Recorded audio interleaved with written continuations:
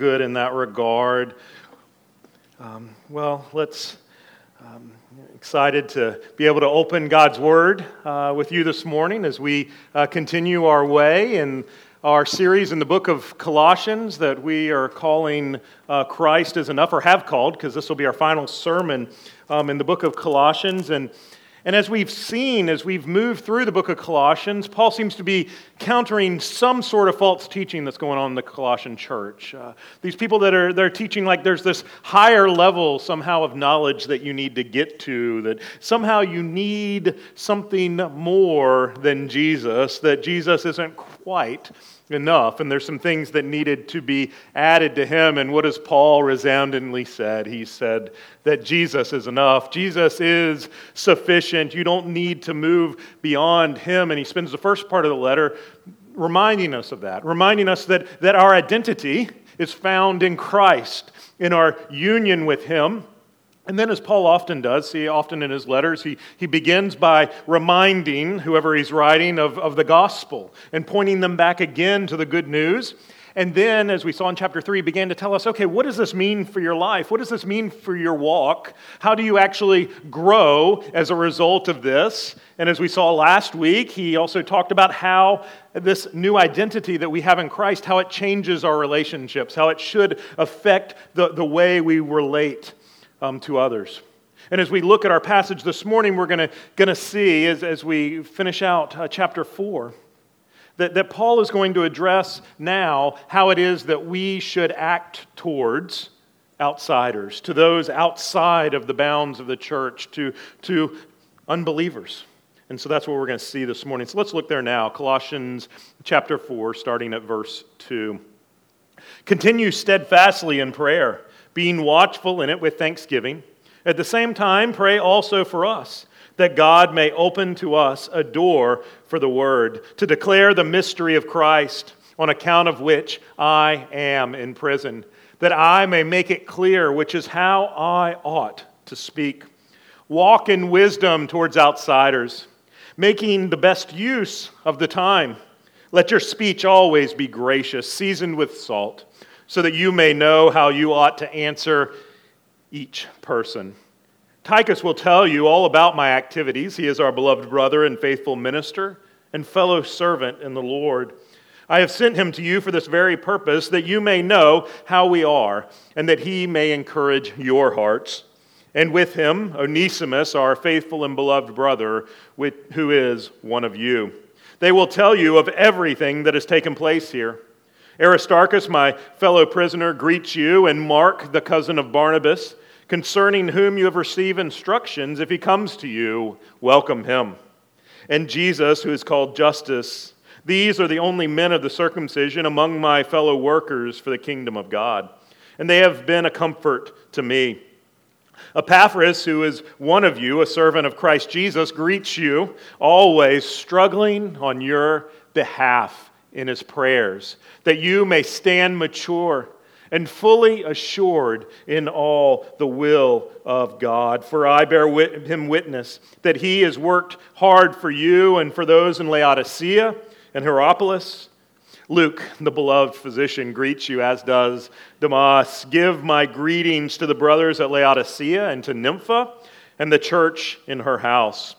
And when this letter has been read among you, have it read in the church of the Laodiceans. And see that you also read the letter from Laodicea. And say to Archippus, see that you fulfill the ministry that you have received in the Lord. I, Paul, write this greeting with my own hand. Remember my chains. Grace be with you. Let us pray. Heavenly Father, we thank you for your word this morning. Would you now make it come alive ultimately in our hearts, we pray.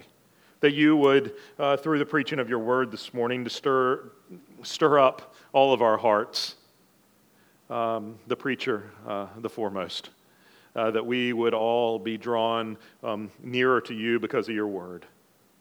And we pray this in Jesus' name. Amen. Most of you have probably heard of that sermon, Sinners in the Hand of an Angry God, very famous sermon preached by Jonathan Edwards many years ago. It's made its way even to English textbooks that are read in colleges and whatnot. It's a very famous sermon, and I don't want to talk about the content of it this morning, but I did want to talk for just a moment about the effect of it. It was very interesting, and maybe you've heard some of the effect of it, that whenever Jonathan Edwards preached this in Enfield, he preached it to people like responding very audibly. People were very stirred up by the sermon that he preached, even to the point of some people screaming. People were joyfully weeping because of the gospel being preached by Jonathan Edwards on that day. And so you want to think about that for a moment and think, why and how did people respond the way that they did? Okay? Well, why did they respond in such a big way? And you begin to think, well, it must have something to do with Jonathan Edwards' presentation, right? He must have really worked on it really well. He really worked on the words, and everything came out eloquently, and therefore the people were stirred, but that's not the case. Jonathan Edwards had preached almost the exact same sermon just a couple of weeks prior to his own congregation, and to little fanfare, to little response. Maybe they gave the kind of, "Oh, that was a fine sermon, Pastor." But there was none of the emotional response that took place, that extreme response that took place in Enfield when he preached it. So what was going on? What was the difference? And I think Jonathan Edwards actually nails that difference very well, because he was a part of that Great Awakening. He was part of that revival that was going on. And this is what he had to say about why it was taking place and why it took place, where it did, when it did. He says, "The Spirit of God does the work, and He blows where He wills." The Spirit of God does the work. He blows where He wills. And so what Jonathan Edwards would have said about that sermon, the reason that it was different wasn't him. The reason was Holy Spirit and His work at that moment in that congregation when he was preaching that sermon. It was because someone, maybe multiple people, were praying that doors would be opened, that the gospel would go forth, and that's precisely what took place on that day. And so as we close up Colossians, what I want us to see first this morning is how you and I are called to pray that doors would be opened. That doors would be opened much as they were opened on that day for Jonathan Edwards as he preached that sermon. That we are called to do that, and that's what Paul is calling us to do as he talks to us about prayer. First, he talks about prayer generally. He says, continue steadfastly in prayer. Really, be devoted in prayer. Be a person devoted to praying. What does that mean? What does that look like? Elsewhere, he says for us to pray without ceasing. What does that mean? Does that mean we pray 24 hours a day, 7 days a week? Is that what that looks like? I don't think that's what he's intending. What he's intending is that you and I be people who are devoted to prayer, that we don't just, pray during that time we have set aside in the mornings or in the evenings when we actually do that, but that we are a people who find ourselves praying throughout the day. Moving in and out of prayer, it becomes natural. It becomes part of our language. It should be a constant part of our life, not just a part that's segmented off over here that we just do in these particular moments. Now, here's the problem. Whenever you hear a sermon on prayer, inevitably you feel guilty. I feel guilty even preaching it. Why? Because we begin to feel guilt and shame because we don't pray enough. And we're going to be talking about prayer this morning, and we're also talking about evangelism, something else that we inevitably feel guilty about when we talk about it, right? Because we think, well, I don't do that enough either. And we begin to experience guilt and shame, and I don't think that Paul puts this here in his letter to then heap guilt and shame upon the Colossians, or for us this morning. We got to remember where this comes from. Paul has told them and us over and over again that our identity is now found in Christ, our union with Him. And he's saying that prayer and the evangelism that we're going to be talking about in a few minutes, this should be a natural outworking of who you now are. You are now united with Christ. It should only be natural. It is in fact, now only natural that you should want to pray to him, that you should want to spend time with him in that way, that you should talk with your Father in heaven regularly because that is who you now are. That you should want to share the incredible good news of the gospel because of who you now are. This is what it looks like, he's saying. He's continuing to help us to understand, what does it look like now to walk as those who are united with Christ? Well, it means to pray regularly. It means to share the gospel. That's part of now who you are, so now live like it. So, how do we do this? What does it look like to pray steadfastly? He says first, be watchful in it. Be watchful. Pray, if you will, with your eyes open to all that's going on around you. Alert, first of all, to who you are in Christ, to your union with him. That it needs to start there. But also being alert, on the watch, if you will, for the things that we should be actually praying for and petitioning God for. But also praying, as Jesus told his disciples, do you remember what he told them on that night before? Watch and pray that you may not what? Enter into temptation. We should pray watchfully, looking out for temptation, looking out for those things that are going to draw us away from him, and finally, being watchful as those who are looking forward to Jesus coming back. To Jesus returning. Watch therefore, for you know neither the hour nor the day. So we're encouraged as we pray to pray steadfastly, to pray as those who are watchful. And finally, he says here, to pray with thanksgiving. Now, I have a feeling, if you're anything like me, that may be a part of your prayer life that is a little bit anemic. It's not as strong maybe as it should be. We aren't people who maybe naturally give the thanksgiving that we should. You've probably heard that acrostic acts, right? Adoration, confession, thanksgiving, supplication, a means by which we can kind of walk through our personal life and pray. And many of us use it, and it's very helpful, okay? And we start out adoring God, and even there we begin to struggle, right? Because we just kind of have that same way probably that we start pretty much all of our prayers and that's our way of adoring him and then we kind of fall up short and so we move on to the next thing because we don't know how else to praise him and adore him. And so then we confess and we're a little better at that because we're pretty good at sinning.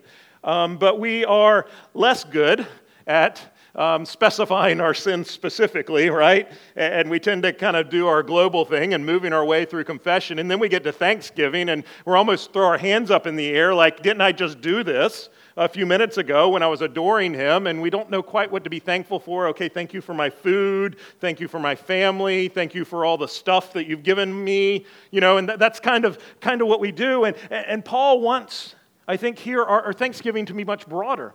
In fact, thanksgiving has been a big part of this letter to the Colossians that he's talked about. In chapter 1, verse 3, do you remember what he said? We always thank God, the Father, our Lord Jesus Christ, when we pray. Sorry, I should have read it right. We always thank God, the Father of our Lord Jesus Christ, when we pray for you. How was I missing that? I'm sorry. My brain's somewhere else, evidently. But what are we to be thankful for? For each other. We're to constantly pray, thanking God that he's giving us each other. That he's given us fellow brothers and sisters in Christ around us. We should be constantly thanking him. But not just that. Chapter 2, verse 7. Those rooted and built up in him and established in the faith, just as you were taught, abounding in thanksgiving. Where does that thanksgiving come from? It comes from our union with him, being in him, being built up and rooted in him. We should be constantly thanking God for what he's done for us in the gospel, for our salvation, for the union that we have with him. That should be something that we are constantly coming to him thankful for. But not just that, chapter 3, verse 17, one we've been using as our benediction, whatever you do in word or deed, do everything in the name of the Lord Jesus, giving thanks to God the Father through him. We're to constantly give thanksgiving. Whatever you do, give thanksgiving. As he said in Thessalonians, give thanks in all circumstances, for this is God's will for you. It's God's will for us to be thankful.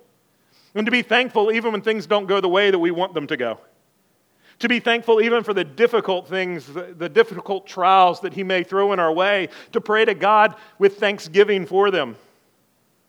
I don't know about you, but sometimes that's a little bit of a struggle, isn't it? to thank God for the trials that are coming our way. And yet, God says, Paul here tells us that we are to be thankful despite circumstances, constantly thankful to God for all the ways that He is leading us. So Paul calls us to be thankful this morning in our prayers. So we work through adoration, confession, thanksgiving, and then that last one, supplication, right? This is the one where we get a little bit better, right? Because maybe many of us have our lists, or we have certainly we have a laundry list of things that we want God to do for our lives, and maybe for some of the people in our lives. So we get a little bit better at this. At least we spend a lot more time on it. And those things that we pray for are mostly they're good things and things that we should be praying for.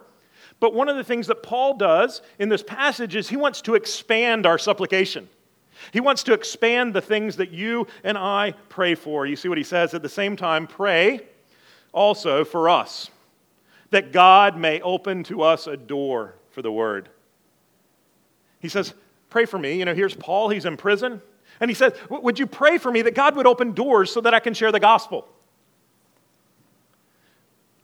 And this is important because it tells us a lot about who opens doors, doesn't it? That God's the one who opens doors. Remember back to Jonathan Edwards. Who is it that opened those doors for those people at Inwood whenever they responded positively to that sermon that others hadn't responded so positively to?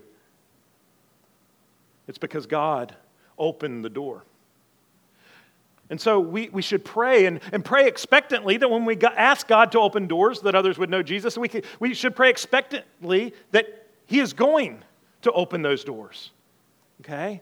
And conversely, we shouldn't be surprised when we find doors not being opened for us and we haven't been praying. Sometimes you might look, why do I not have more opportunities to share the gospel? Why doesn't that happen more for me? Well, how much time have we really been spending praying for it? We need to pray that God would give those opportunities to us, those opportunities, that those doors would be open so that we could declare, as Paul says, the mystery of Christ to others. This incredible and glorious gift that you and I have received. The union that we have, that we can share that incredible good news with others. And that when we share it, we would do so, as Paul says, with great clarity, that I may be clear, which is how I ought to speak. He says, will you pray for me that God will open doors so that I can proclaim Christ, and that when I proclaim Christ, I'll proclaim it clearly?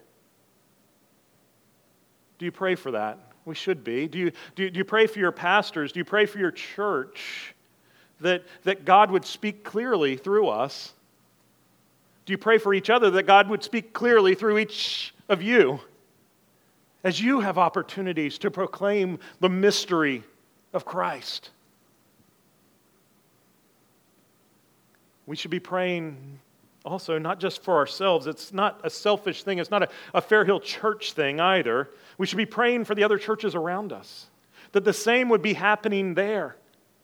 And we should expect that if we start praying this way, that doors will be opened and that great things will happen. I encourage you to pray for the spread of the gospel, to pray that Holy Spirit would come down and convict sinners in mighty ways and bring them to the good news of Jesus. Now, there's an important note that we need to make that Paul said. He says, on account of which I am in prison. Did you catch that? I mean, you understand where Paul is whenever he's praying this.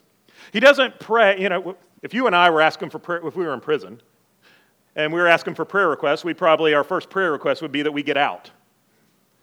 Paul's first prayer request is, will you pray that God will use this so that I can share the gospel with others?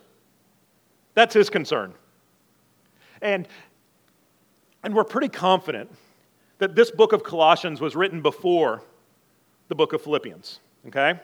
And in the book of Philippians, Paul says this. He says, I want you to know, brothers, that what has happened to me has really served to advance the gospel, so that it has become known throughout the whole imperial guard and to all the rest that my imprisonment is for Christ. Do you see what's going on here? Now, whether it was the prayers of the people at Colossae or not, we're not told. But surely it is the prayers of somebody who had been praying for Paul, that doors would be opened, and doors were opened while he was in prison, so that he could share the good news of Jesus with the imperial guard. So you and I, we need to begin to pray. You see, it's not all about methods. It's not all about being trendy or being culturally relevant. Those things are important. We need to think through our methods, okay? And Paul's going to take us there next. But we need to start in the right place. We need to start on our knees. And we shouldn't expect for our sharing the gospel to go anywhere if we don't start on our knees. Okay, so I encourage us to do that. You can join us. We do that on a weekly basis here on Wednesday mornings, and you're welcome to join us. Praying that God would open doors to our community so that the lost might know Him. There's a wonderful place at the beginning of the book, The Hobbit, which that's the precursor to The Lord of the Rings. Gandalf, who's the wizard, he has come to Bilbo. Bilbo is the one who eventually finds the ring. He's come to Bilbo to invite him on a journey. And I want us to just listen into their conversation real quick. Gandalf says, "I'm looking for someone to share in an adventure that I'm arranging, and it's very difficult to find anyone." And Bilbo responds, "I should think so. In these parts, we are plain, quiet folk and have no use for adventures. Nasty, disturbing, uncomfortable things. Hobbits don't like to leave the Shire. They don't want adventures. They're uncomfortable. They're nasty little things. And why does he say? Because they make you late for dinner. You see, for a hobbit's very concerned, where is second dinner going to come from? And if I go on some adventure, I may not get second dinner. And I feel too often we as Christians may act a lot like hobbits, and we don't want to leave the Shire. We don't want to leave that which is comfortable. We're afraid we're going to miss our second dinner. And so we don't go. But Paul calls us to, doesn't he? Verse 5. He says, walk in wisdom towards outsiders. Literally, in wisdom, walk where? Toward, okay? Toward outsiders. Walk towards them. We're not allowed to just withdraw.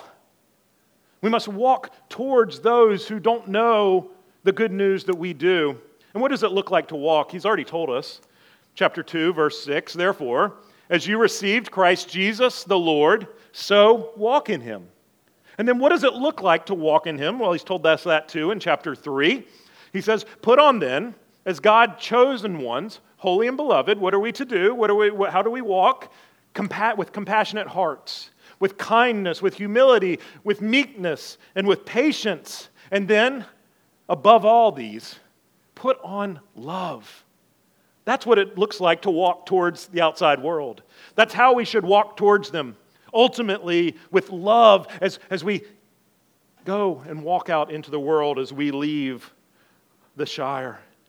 And we go as ones with wisdom. It's not all about building up knowledge, but using the incredible good news of Jesus that's worked its way into our hearts to share the gospel with those who don't know Jesus.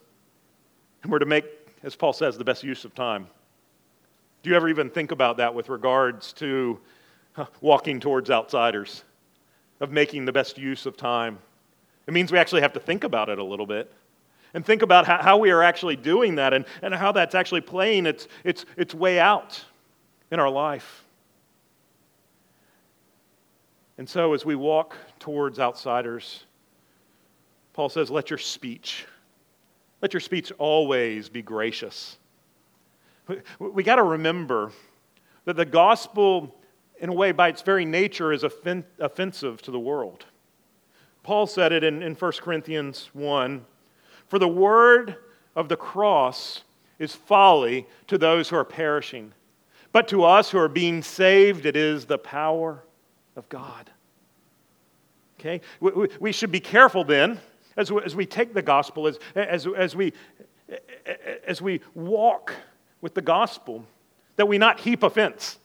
You see, to the world, it's already going against their very nature of them trying to save themselves, of them trying to rescue themselves. And we go to them, no, you can't do it. You got to look to the cross. It's by its very nature offense, and so we take it and we speak that incredible truth, but we take that incredible truth and we speak it in love. Truth in love. And that doesn't mean that you get by with saying, well, I'm telling the person the truth, and that's how I'm loving them. That's not the intention whenever Paul says that in Ephesians.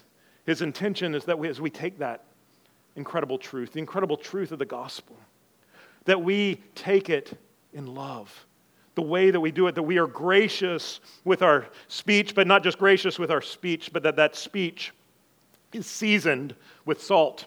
I'm sure many of us, most of us, all of us have probably seen a food cooking show or two, and the ones, inevitably they bring the food, before the judges, and inevitably there's at least one, if not more of them, who gets criticized for one thing, and it always happens, that it's under or over salted, right?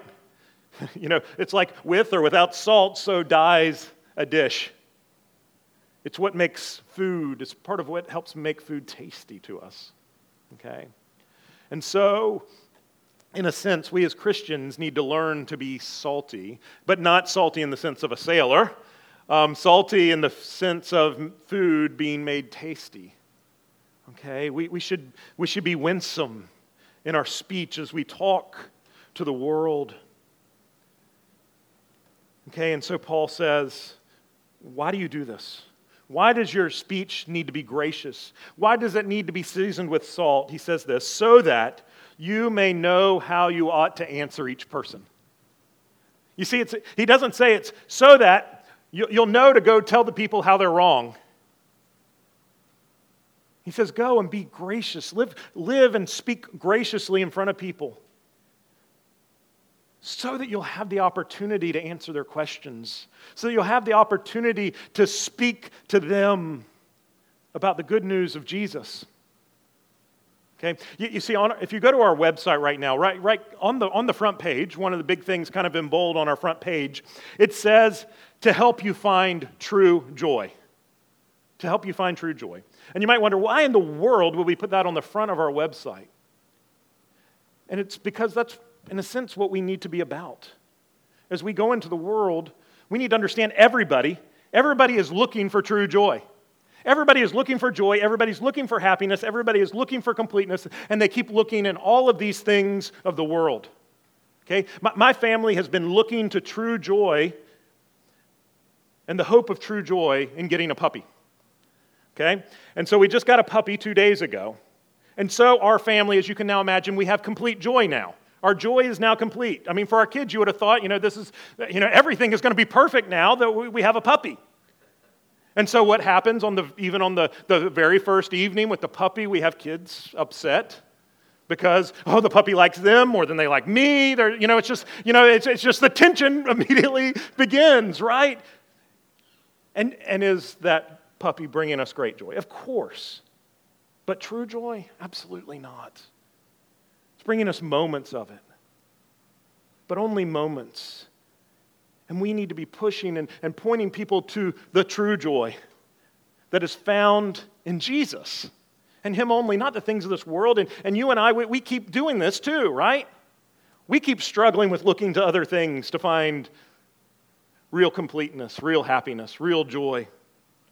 And we need to point ourselves back and constantly be reminded that it's ultimately only going to be found in Jesus.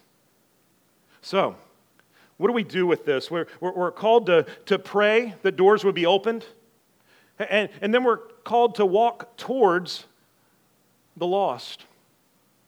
And one of the things, just a moment of really getting to it, of applying it, is what does it look like to walk towards outsiders in your life? Think of your social media page, okay? For those of you who are involved in it. Think of your social media page. If you put it up on the screen, if we're all to read it, does, to someone on the outside, to an outsider, are you walking in wisdom towards them through the things that are posted there? Okay? Does it show forth gracious speech? Is it seasoned with salt? You see, that's a great place where that's very outward facing, right? The whole world, in a sense, can see it. And is it a place? Is it a place where we are walking in wisdom towards outsiders? What about in your workplace? As you go to your workplace, do you find the same things? Are you walking towards those outsiders in your workplace in wisdom? Gracious in your speech, seasoned with salt, waiting for the opportunities that you might have to share true joy, the true joy that's found in Christ with them. It's difficult, but that's what we're called to do.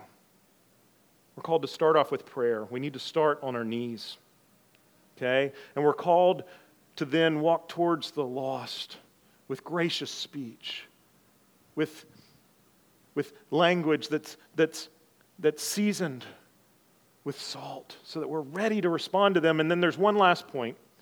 And before you get worried, it's very, very brief, even though it covers verses 7 through 18. And that is this: Paul tends to end his letters in a similar fashion, where he gives thanks for all of these people, okay? Tons of people who've been a part of his ministry. And he does that here, and we heard it read a few minutes ago, right? And what I want us to hear here is that just as we're called to pray for open doors, and as we're called to walk towards the lost, we need to understand that this is not a solitary act, okay? This isn't something that we do alone or on our own. I mean, here we have the Apostle Paul, and basically what he's saying, he's the mouthpiece in many ways. If there's anybody who could walk alone, it might be the Apostle Paul, and he doesn't. He has all of these people around him. Even as he's in prison, he has these people around him. And he needs them. He can't do it on his own. It's not a solitary act. It's not a solitary act to take the gospel forward. We need each other in this process, just as Paul needed his fellow servants, as he speaks about in this part of the passage. As he speaks about those who brought a great comfort to him and those who are a part of his ministry, he needed people to go on with him on his missionary journeys. He didn't go by himself. He needed others. And you and I, we need others too. This taking the gospel out, it's not a solitary act. That doesn't mean that we don't do it in our own individual places in our life. That's not what I'm saying. But it's a communal thing, and we should be praying for each other in that regard. Okay? If there's somebody that you're excited about opportunities to share the gospel with, you should have friends praying for that. And you should be praying for your friends in that regard. That doors would be open for them, that we should be praying those things for our church. So here's Paul. As he ends his letter, as he kind of gives us the final implications of what it means that we're united to Christ. After he's dealt with our personal kind of life and our hearts, and he deals with our family life, he tells us, because you have this incredible union, because you have this incredible gift that's come to you in Jesus, you shouldn't be able to help. You shouldn't be able to help but share it. This is the very thing that you were made for. You were made to share the gospel of Jesus Christ with each other. It's part of your identity of who you are now. It's part of that new person that you are, that new creation that you are in Christ. And because that's who we are, we need to begin to not just race through our prayers and race through so that we can check off lists, or to race through to pray all the important healing type stuff that needs to go on for people with medical issues, praying for our kids, and those are all very important things. We need to not make sure that we don't skip out on, that we don't ignore the need for us to pray, that doors would be opened, so that Jesus' kingdom would grow, so that more would come to know the Savior, more would be able to join us in that new heavens and new earth. And so we don't just pray. We also then walk towards those who don't know Jesus. We shouldn't be content with staying in the Shire. We must go out on this incredible, if you will, adventure that Jesus has before us of sharing the gospel so that his kingdom would grow, so that more would know the name of Jesus. And we do it together. It's an us thing, okay? It's not just a you thing. The whole burden of this is not put on your shoulders. It's put on our shoulders. Do you believe it? Let's pray. Oh, Father,